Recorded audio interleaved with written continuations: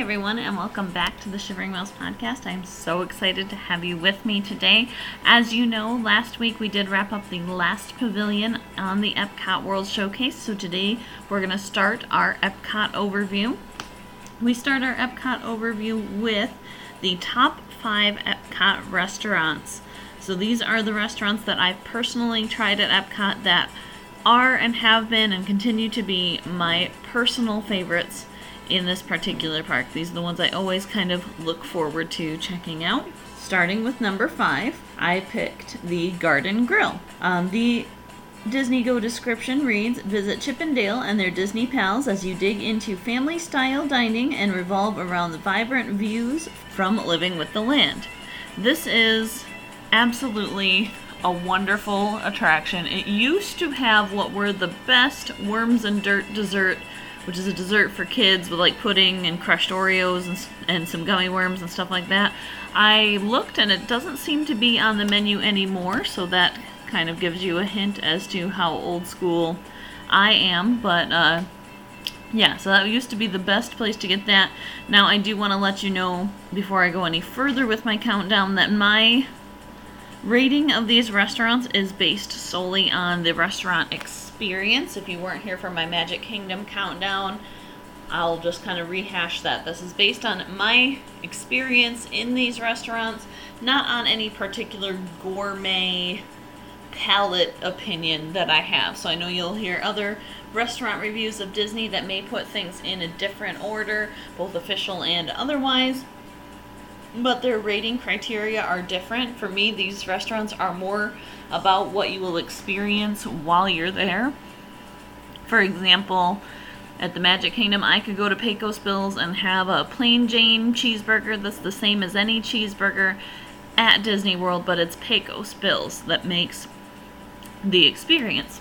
And so to me, it is more the atmosphere and where you are that determines whether something gets on this list, more so than whether that thing is like super upscale gourmet dining kind of situation. You know, I tend to prefer like the sci-fi dine-in theater that has normal average American cuisine and a pretty neat dining experience. So for that reason, the Garden Grill, while it is normal, typical American cuisine, nothing that's gonna make you write home, you know, it's a pretty cool experience to ride around through the land on this basically rotating platform. Basically, you're on a giant Lazy Susan. So if any of you have a Lazy Susan in your kitchen, it's kind of like that, and you're just kind of slowly rotating through all of the different environments that you went through on the land attraction. For a review of that, you can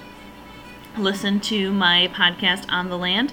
I just want to quick apologize. I do sound a little raspy today. It's the time of year where, sadly, my allergies tend to kick in. So if I do sound a little hoarse for the next couple weeks, that's what's going on here. Thankfully, up here in the Shivering North, it does frost pretty early, and so I should be out of my misery by the end of October. But yeah, about the early fall, like the end of August, I tend to start getting some allergies, and I can feel it just starting to creep up, so you'll probably hear a little bit of that the next week. But more importantly, we're talking about the Garden Grill. I just wanted to excuse any coughing or anything before I went further. So you're basically, like I said, on a giant Lazy Susan, and you go through the rainforest, the desert, the prairie, and you get to check out those environments, and they are just as immersive from up on the Garden Grill as they are from down below. I also kind of love this because this is a place where you can meet Chip and Dale. Now, they're not Chip and Dale in their Rescue Rangers costumes, but they're not like naked Chip and Dale that you'll see on Disney shorts, but they have like little farmers outfits on with like overalls and straw hats, and it's super adorable, and it's fun to have kind of this designated place where you can see them. That's kind of the perk of almost any character dining experience, is that you're guaranteed to run into some characters, and not just that, but like the characters you want. Like I noticed a lot of the character spots, you'll meet, you know, say there's 3 characters there, you'll meet one that you want to see and 2 you could kind of pass.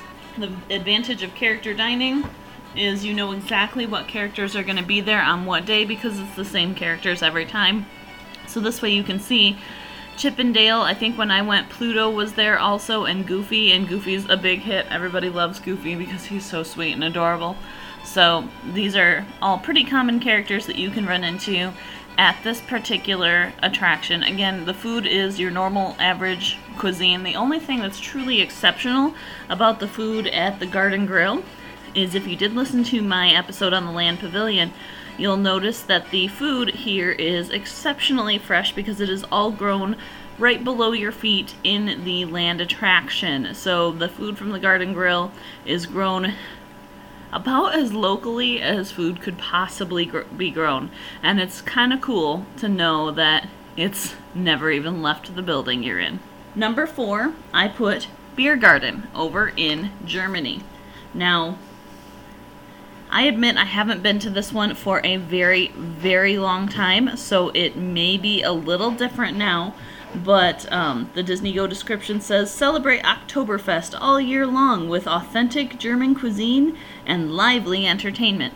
When we went, there was dancing going on, and so one of my cousins asked me to dance. What's funny about this is that we were both like small, like I think under 12 at the time. So neither of us had the slightest idea how to dance, and that made it pretty funny for our family, I guess, because they still talk about it. But yeah, this is pretty fun. They've got some music and entertainment going, and it is a buffet. At this buffet, there's every possible type of sausage you could ever care to imagine. And like all World Showcase pavilions, the cooks and employees there at Germany are from Germany. So they're pretty authentic. Sausages and kraut and potato dishes are pretty common in Germany. That's right, I have Irish and German, so I am a hardcore potato person, which is tough when you're trying to cut back those carbs, right? But you know, at least you can make it up with all the protein that you're going to find in all of those good sausages. And fermented foods like kraut are good for your tummy, right? So, you know, I wouldn't exactly call it a light meal, but at least if you're someone who's like a keto dieter, it's, you know, at least not a super bad one. But yeah, it's very authentic and absolutely delicious. Like I said, this being ethnically part German, part Irish, part English, part Swiss, this kind of food is right up my alley because both the German and the Irish part of me delights in a, you know, basically buffet of sausage and potatoes. Sounds pretty phenomenal to me. Now at our house, again, since we're trying to stay away from the carbs, I tend to make cabbage and potatoes instead of sausage and potatoes, but you can get cabbage there too because it's also a thing. Like I mentioned, they have the sauerkraut there. That appeals much more to my husband than it does to me. I wish I liked sauerkraut because it's pretty good for you if you need like the probiotics, but not my jam. We talked before about how I feel about fermented foods on a different episode, so I won't rehash that. But overall, the food here is fantastic. The atmosphere, you feel like, oh, let's see, has anybody else seen Beowulf? You feel kind of like that opening scene in Beowulf where they're in that big hall eating and drinking and stuff like that. You feel kind of like you've been pulled right into that hall from the opening scene of Beowulf. Like it's kind of dark and rustic, and you just kind of feel like you're in the Black Forest, which fits with the Germany Pavilion. Number 3 on my list, we've also talked about before. It is the Coral Reef Restaurant. The description says, enjoy intimate dining and spectacular views of a living coral reef and the 4,000 sea creatures who call it home.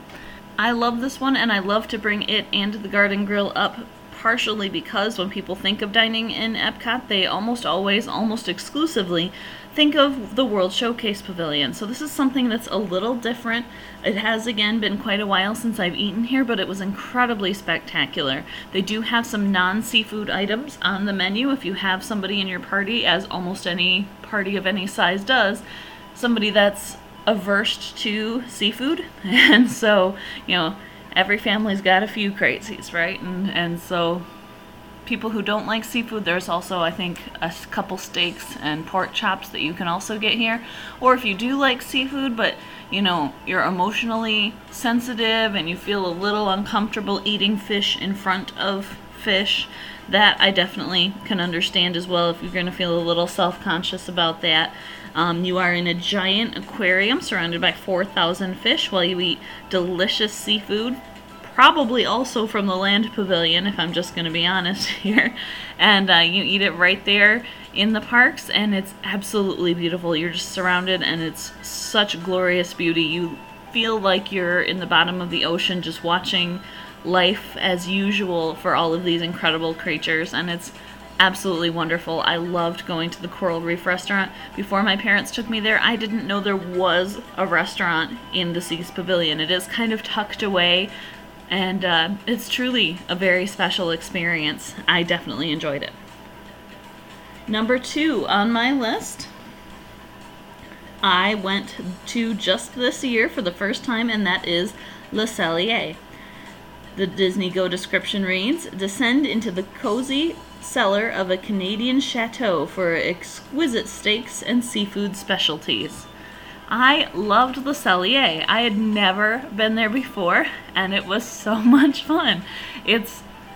I guess it's fun, but in a different way than the Garden Grill, which is like character fun and silly fun. This is fun like you feel like you're in this rustic old wine cellar up in Canada, and that's not too far from where I am, so it makes me feel right at home. And it's nice and cool and dark in there, and the food is phenomenal. My brother is a straight up carnivore, so going to a steaks restaurant was right up his alley. Hang on just a second, Oliver is eating his blanket. Alright, sorry about that. I just made bone broth, so he's got like a billion bones, but he's got to eat his blanket. Who can explain pets? Because they are crazy. Anyway, back to the Cellier. The steaks were almost pretty to look at, which is funny because you don't think of a chunk of meat as being pretty to look at, but they were. They were perfectly cooked and beautiful and, very well plated. I've mentioned before we had the truffle poutine before, and that was really excellent, which is funny because I'm not like a gravy person. Like, I like gravy almost exclusively just in like chicken pot pies, like meat pies. I'm not a dunk my potatoes in gravy kind of girl. And so when I heard poutine is like French fries with gravy on it, I thought this sounded horrible. Like, how could anything be too much worse than that? It's actually not like a gravy though. It's almost like an au jus. Like, it's a much thinner sauce than I anticipated in my mind. I was thinking like sausage gravy, like just this thick, congealy stuff being dumped over perfectly beautiful French fries that didn't do anything mean to you. But no, it's a very nice sauce. It's more, like I said, more like a brothy texture, and then they have it with like bits of truffle, and it's really good. That was one thing that I like the Frozen ride. I didn't expect to like any kind of poutine, and they made me like it. Darn you, Disney, tempting me with more unhealthy things. Grr. But it was delicious. And then the cheddar soup that you can get here is absolutely fantastic. You can get it for a snack credit also if you don't dine at Le Cellier. I know for the Food and Wine often they have the cheddar soup as well, and it's absolutely delicious. I am a soup lover. As I just mentioned, I make my own bone broth. I have some form of soup almost every single day. I like soups. I know it's really, really hot in Florida most of the time, but this hearty, awesome soup is a great meal switcheroo if you're on the regular standard Disney dining plan, so you only have 2 meals, a quick service and a table service. This is a very wise way to use one of your snack credits. And I know a lot of people get worried about snack credits because they're like, oh, I wasted my snack credit on a bottle of water. Don't do that, friends. You can get a free cup of ice water at anywhere that has a soda fountain or water machine. Use that snack credit for a meal replacement rather than a snack, and this cheddar soup is hearty enough and warm enough that it really could be a meal unto itself, and therefore I think it's a much wiser use of your snack credit than cruising over and grabbing a Dasani. So yeah, use those snack credits wisely if you want to get the full value, and also if you just don't want to be like hungry the rest of the day. So this cheddar soup is absolutely amazing. This is also where, if you saw my YouTube video with the top 10 Disney treats, this is where I got the chocolate mousse. And it's not just like a chocolate mousse, like a chocolate dessert that's been whipped up into this like thick foamy fury. This is shaped like an actual mousse, like with antlers, and it's so adorable, you guys. It's delicious too, but more importantly, it's so cute. I loved it, and when I went, I had my happy birthday pin because the last day of our trip was actually my birthday. So the moose was holding like a little sugar edible, almost like a pennant, and it said happy birthday on it, and he had his little antlers, and it was so adorable. I just loved the chocolate mousse, and it was kind of hard for me to eat him because he was really cute. And when we talked about Miyuki, the candy lady, how I sometimes struggle to eat something if it's too pretty. Like it becomes a real moral conflict for me because I know somebody worked hard on it. But I did eventually eat him because we had rides to ride and places to go. But he was really, really cute, and I did feel a little bit of sadness when I did it. But then chocolate has endorphins, so those kind of washed my sadness away, and I continued to eat the mousse. Oh, poor guy. I'm sure you can hear, I still feel a little bad about it, but at the same time elated. Like, it's a complicated emotion. But Le Cellier is where the chocolate mousse came in from my top 10 treats YouTube video. So, you know that it's good when the top 10 treats was from all of the parks together, and it's still pulled in from this specific park. So that's pretty high recommendation for that particular treat in that video. So definitely visit Le Cellier. As we went, we were a party of 5, 6, 7? Yeah, 7. And I didn't see any meal among all of our 7 guests that looked like it was anything short of exceptional. It truly... He knocked over his bone. It truly was an incredible experience, and definitely worth stopping at again. My number 1 favorite restaurant experience at EPCOT was the San Angel Inn restaurant. Only been here once. Pretty normal Mexican food fare.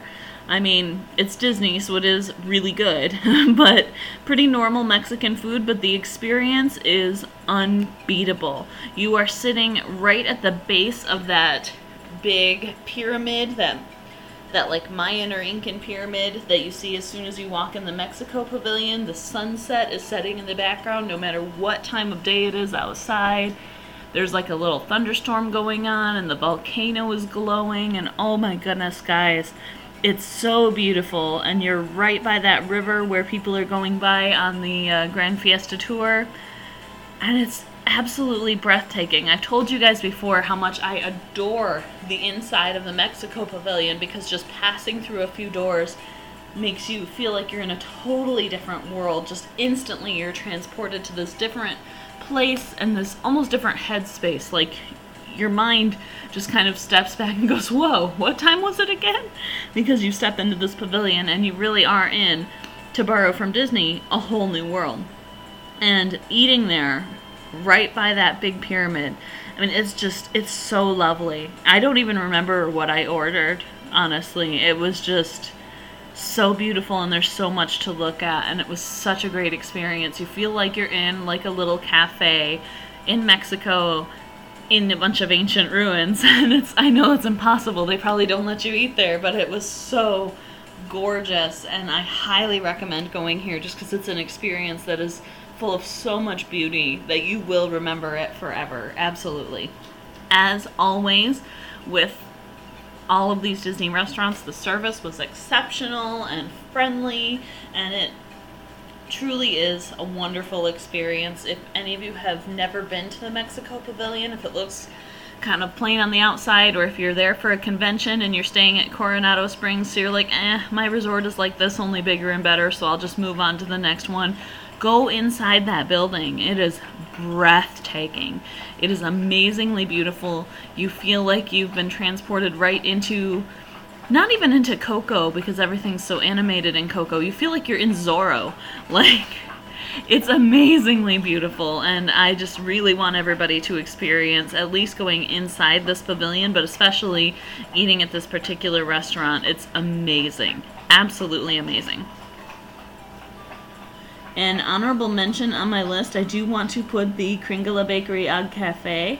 My husband and I, during our last trip, since we each had like, I think 2 snacks a day allotted for our meal plan, what we did was each of us would get a different snack at a couple different countries. And basically what we did, it's really silly, but we compared like apple pie versions from various different countries, and that was kind of fun. So we tried like a Germany version of apple pie and a Canada version of apple pie, and we had a good time with it. It was kind of funny. So we'd each use one of our snack credits and then split that dessert and then try something else later, and it was a lot of fun.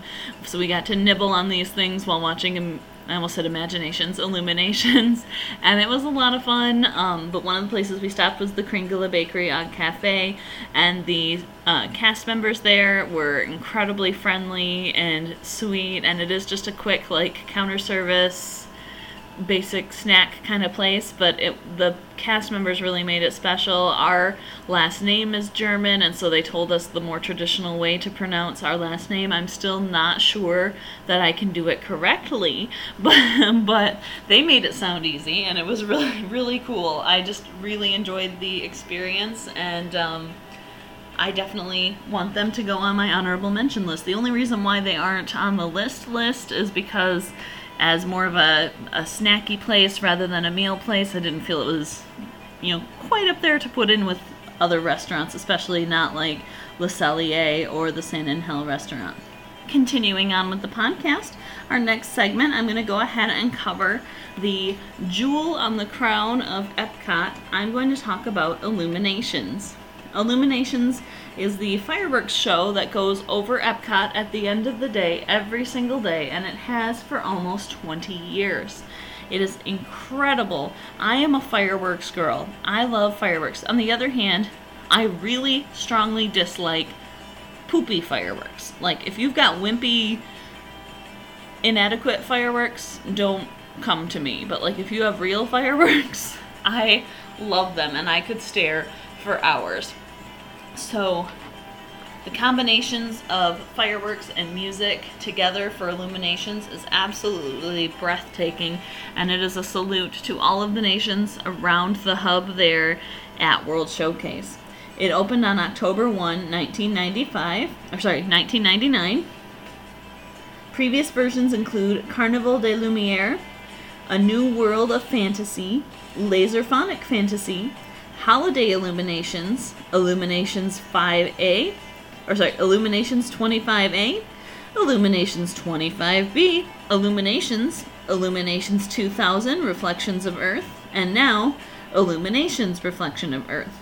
It was originally started as a celebration for the new millennium, which is why it started in late 1999. But it was so popular that the name Illuminations 2000, Reflections of Earth dropped the 2000, and it was kept as a permanent or semi-permanent part of the park.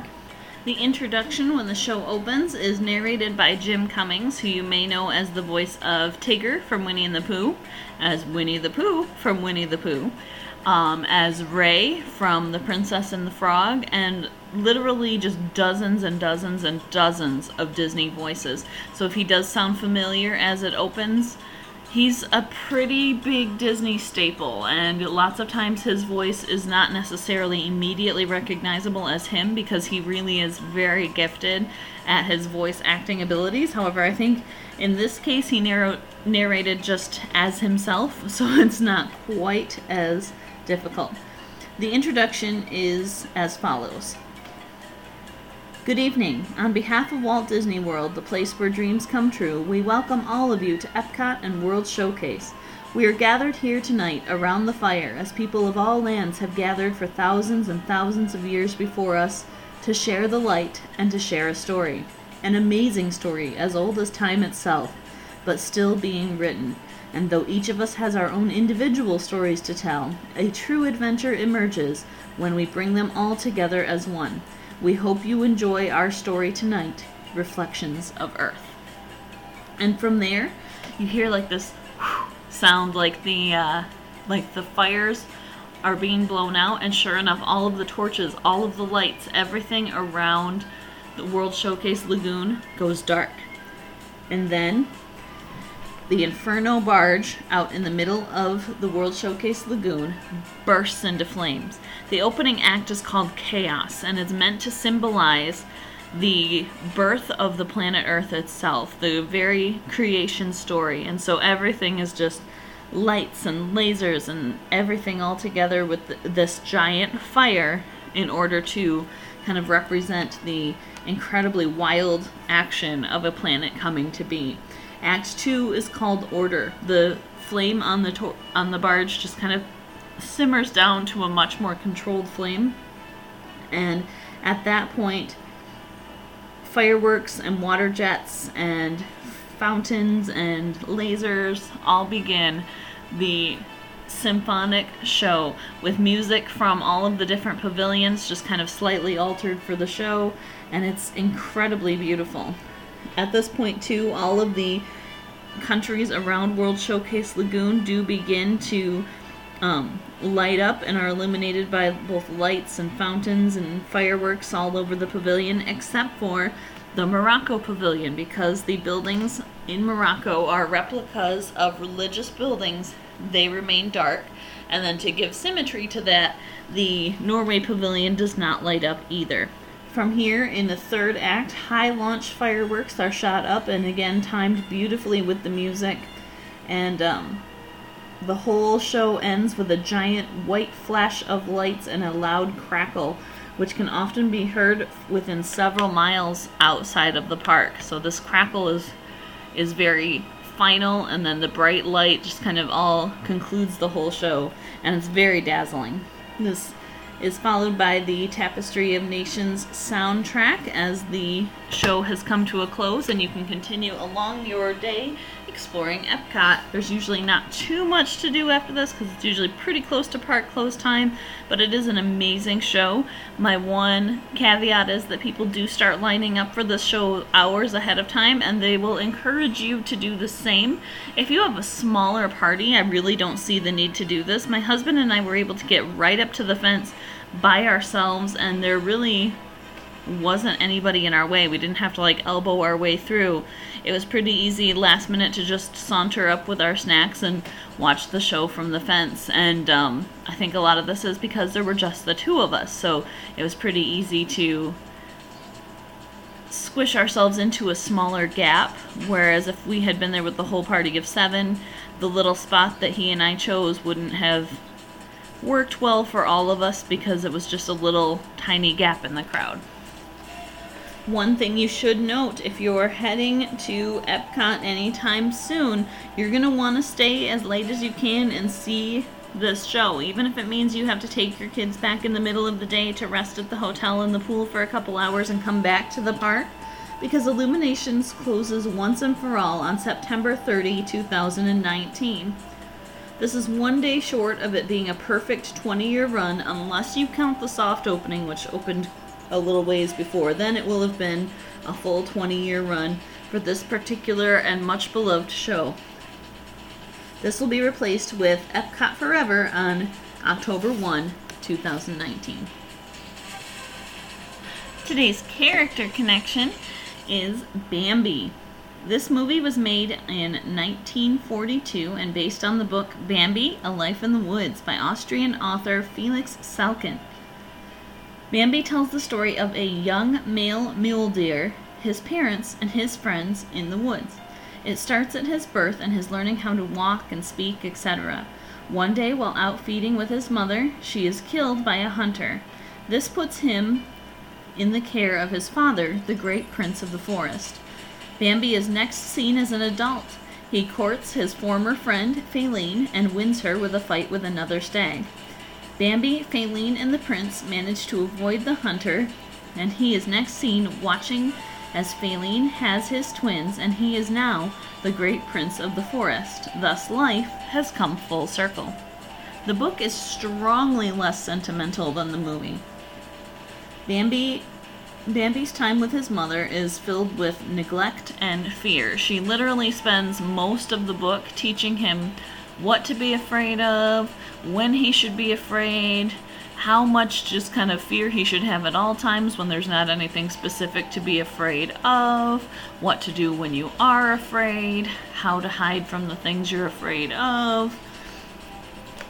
The forest friends, which are so close with Bambi and strong mentors in his life in the movie, are really much more distant in the book. This is because they tend to be less civil to each other and instead focused urgently on going about their day in a frantic mixture of busyness and fear.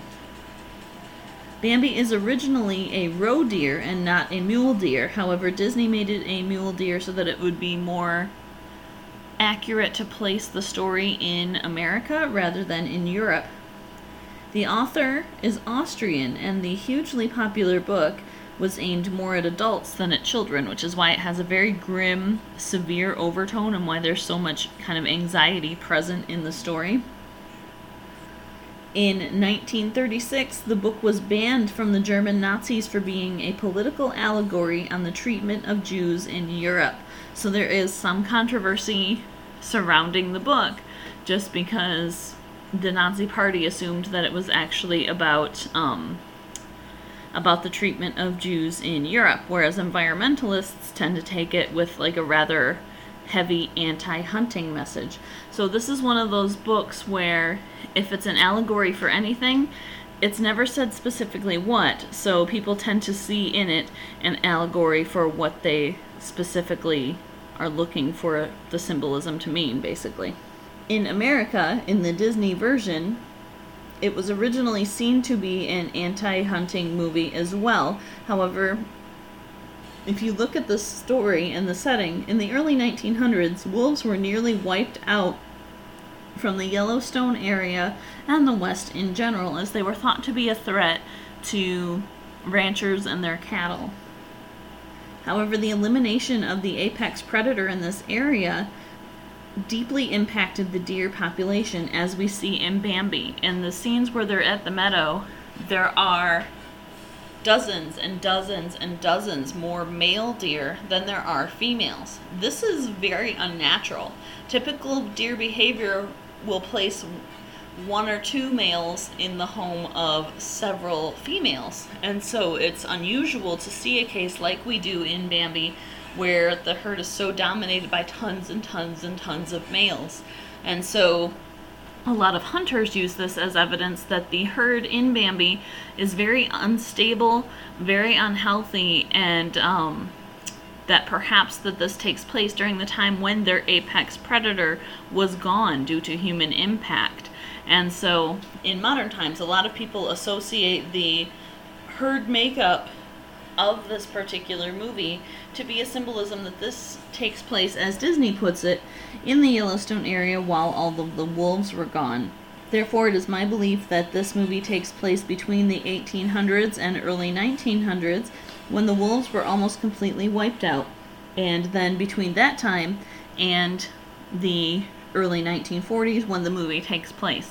At this point, we as a country had not begun to reintroduce the wolf population back into the West, so these herds of herbivores without their keystone species in the area, which is the wolf, were overgrazing and causing huge overpopulation problems in the area and destroying the grasses and the trees and all of the plant life that was supposed to be there, and eventually becoming very sick and weak because there weren't enough resources to feed them without their natural predator to pick off the weaker members of the flock. You can also see this in Bambi because so many of the male deers are older, which is not typical. Again, usually as deer would get older, and perhaps a little less strong, a little less reproductive, a wolf would naturally take down those older deer or pick off one or two of the children, because they are, again, weaker, less likely to injure the wolf in the process of the fight, and therefore the population would have been much more small and much more balanced. So this is kind of what I use to justify this time period, that this probably takes place between 1900 and 1942 in the American West. This is also supported by the fact that in the movie you don't see any predators at all except for humans and Friend Owl in the movie. And Friend Owl is not about to take down any deer. Friend Owl is one predator in the midst of thousands and thousands and thousands of herbivores. So he's not going to be able to do much to balance the impact of the loss of the wolves, which was keenly felt in this area at the time. So even though the description of Bambi is very vague, it says that it's either in the American West or Canada, American Northwest or Canada, and that's it. I place it in the American West near the Yellowstone area between 1900 and 1942. Once we were able to have the deers be hunted more by their natural predator, the environment did kind of even itself out there, and the herds shrunk down to a healthier, more maintainable size. You've got to say it was probably a pretty great deal for the first few wolves introduced out there, because it would be like a buffet. I mean, there were rabbits and deer and stuff everywhere, so the wolves could pretty much take their pick. But now it's back to a pretty normal balance. So that concludes today's episode for the most part, with one final note here. I know unboxings are kind of the big thing to do online right now, and I've had a couple of you kind of contact me through my email, shiveringmouse@gmail.com, to try and see whether I was planning to do any unboxings of anything in the future, since that seems to be what everybody and their brother is doing right now. The truth of the matter is that does kind of depend on you. I've noticed people who successfully do a lot of unboxings are generally pretty funny about it. I'm going to be honest with you guys, I cannot be funny deliberately. The only times I've ever successfully gotten more than like a little chuckle out of people was when I was funny on accident. So, truth be told, I'm not sure how an unboxing would work, because, generally they're people that are pretty funny. I'm just really not. When I try to be, it's really sad. It's awful. But if you were interested in an unboxing, I'd have to know what kind of unboxing you guys would be interested in. There are a couple different things that I thought I might look into. Basically a couple different monthly subscriptions like Walt Life, Mickey Monthly, Mouse Merch, Boxney, Disney Premier Pack, Disney Park Pass, Theme Park Monthly, Circa 1955, or Main Street Creations are the options that I have on my shortlist. How I would do it is that then my patrons would get a video every single week on Patreon where they'd get to see the unboxing and see what new and creative Disney merch I would get that month. The caveat is, to see the unboxing, you would have to be one of my subscribers for at least $1 or more on my Patreon page. Why I would hold this back for nobody but patrons is simply because they would be the ones paying for it, and therefore should be the ones who benefit from it. So if you guys want to see me do an unboxing and have a specific subscription you would like to see me subscribe to for the unboxing, just to kind of preview that subscription, if you've been looking at one of these services and wonder what comes in them monthly and you'd like kind of a preview before you invest your money in it, like, subscribe, join my Patreon page. I need enough patrons to be able to pay for one of these services to make it worth it for me to be able to subscribe. So again, you'd have to join in order to view the unboxing, and I'd be happy to do that for you. It would be super fun to do these together, but I would need enough supporters to be able to do it. If you're already a subscriber and want to see an unboxing, go ahead and recommend joining my Patreon page to a bunch of your friends so that we can get this done. I know you guys have a lot of Facebook friends that you could shout out the podcast to. If we get enough subscribers, we'll go ahead and pick a program, whichever one the most of you are interested in seeing what's inside the boxes, and we'll go ahead and get it started. So that's patreon.com/shiveringmouse. If you want to contact me anywhere else, there's the aforementioned email. You can check out my blog at shiveringmouse@wordpress.com, or you can contact me on Facebook or Twitter at shiveringmouse1. I will look forward to hearing from you and whether you would be interested in some kind of unboxing program. I think it's a really neat idea, and there's really a lot of variety from subscription to subscription to see kind of what everybody would be interested in. They're all really unique, and I'm kind of excited to see if this is something we can add to our podcast in the future. Thank you so much for tuning in today.